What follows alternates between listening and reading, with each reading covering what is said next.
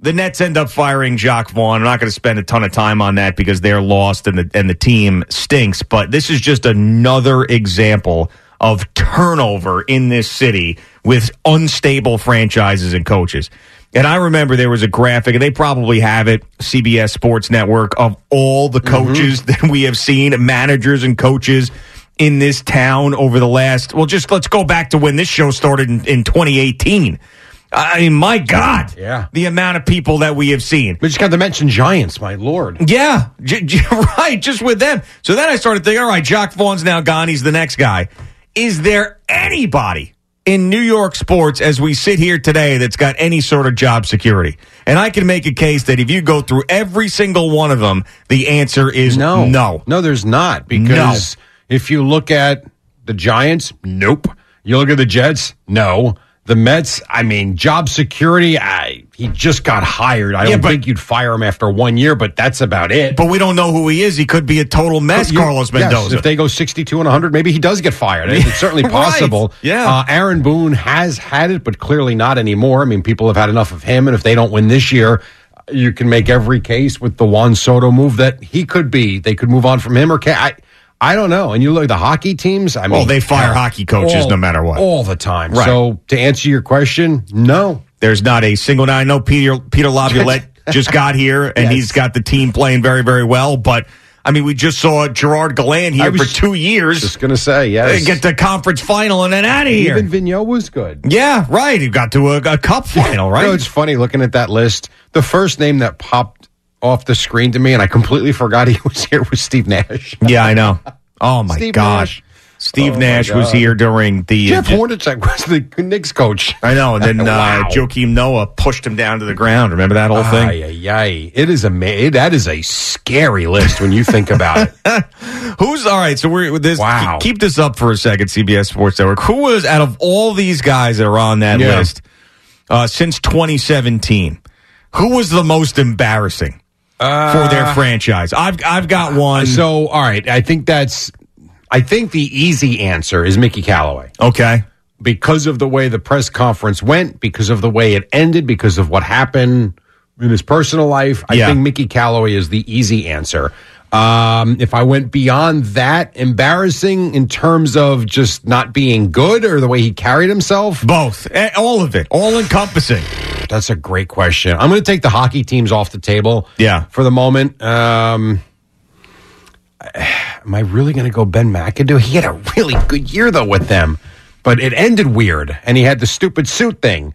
Adam Gase with the crazy eyes. Adam Gase is the one. So Adam Gase. Yeah. So I wouldn't... Three. I've got three. You got three. And then one's a sneaky one. Okay. So Callaway and Gase, and then my sneaky one is David Fizdale. Because David Fizdale came here with a lot of hype and positivity because he had coached Memphis and he had done very well there. He comes here and the team, I mean, they were so bad. They quit on him. They basically said that the practices weren't being even run. They had no strategy in the game. I mean, it was so bad. You would know that more than me, yeah. So that was a sneaky one, but I think the answer is probably Adam Gase. I mean, it has to be. More so than Mickey Callaway?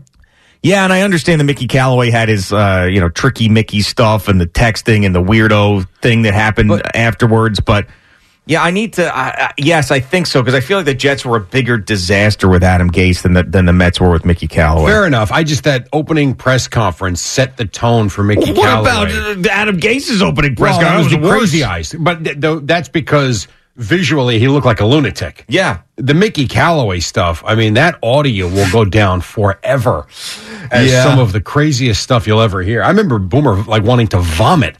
Yep. When we were playing it for him. Well, I mean, I know, and he still asked for it to this day. Right. That I'm going to love the players more than the players ever been loved. Yeah. Yeah, I mean, so I feel like, what was his... They're 1 and 1A. I know they were bad under Mickey Callaway, but how bad? So his managerial record, let's just take a look and go. See, actually, he won more games than he lost. I mean, which is nuts. So they were, in 2019, they were 10 games over 500. I mean, so he was 77 and 85 and 18, and then 86 and 76 in 19. Where Adam Gase was way worse. What'd they win with Gase? God, I mean, they won a lot. Well, remember that one year? I think they won 2 games that last year because that was the one where they went out and beat the Rams, and that Trevor Lawrence, Zach Wilson thing happened. Right. So I think that they were really, really. So that first year, I want to say that first year they win 7 maybe, and then that second one was really, really horrendous.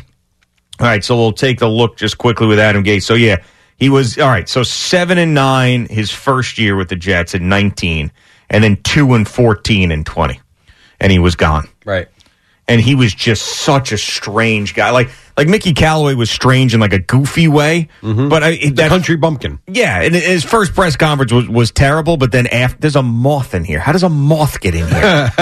Anyway, so but after that, you felt like he was just like, oh, okay, my animal, we just go in the bullpen and I'm going to get these guys and dry hump them, and he would just be like, okay, fine. Adam Gase was just, we pulled the hat down. He was strange, didn't answer any questions.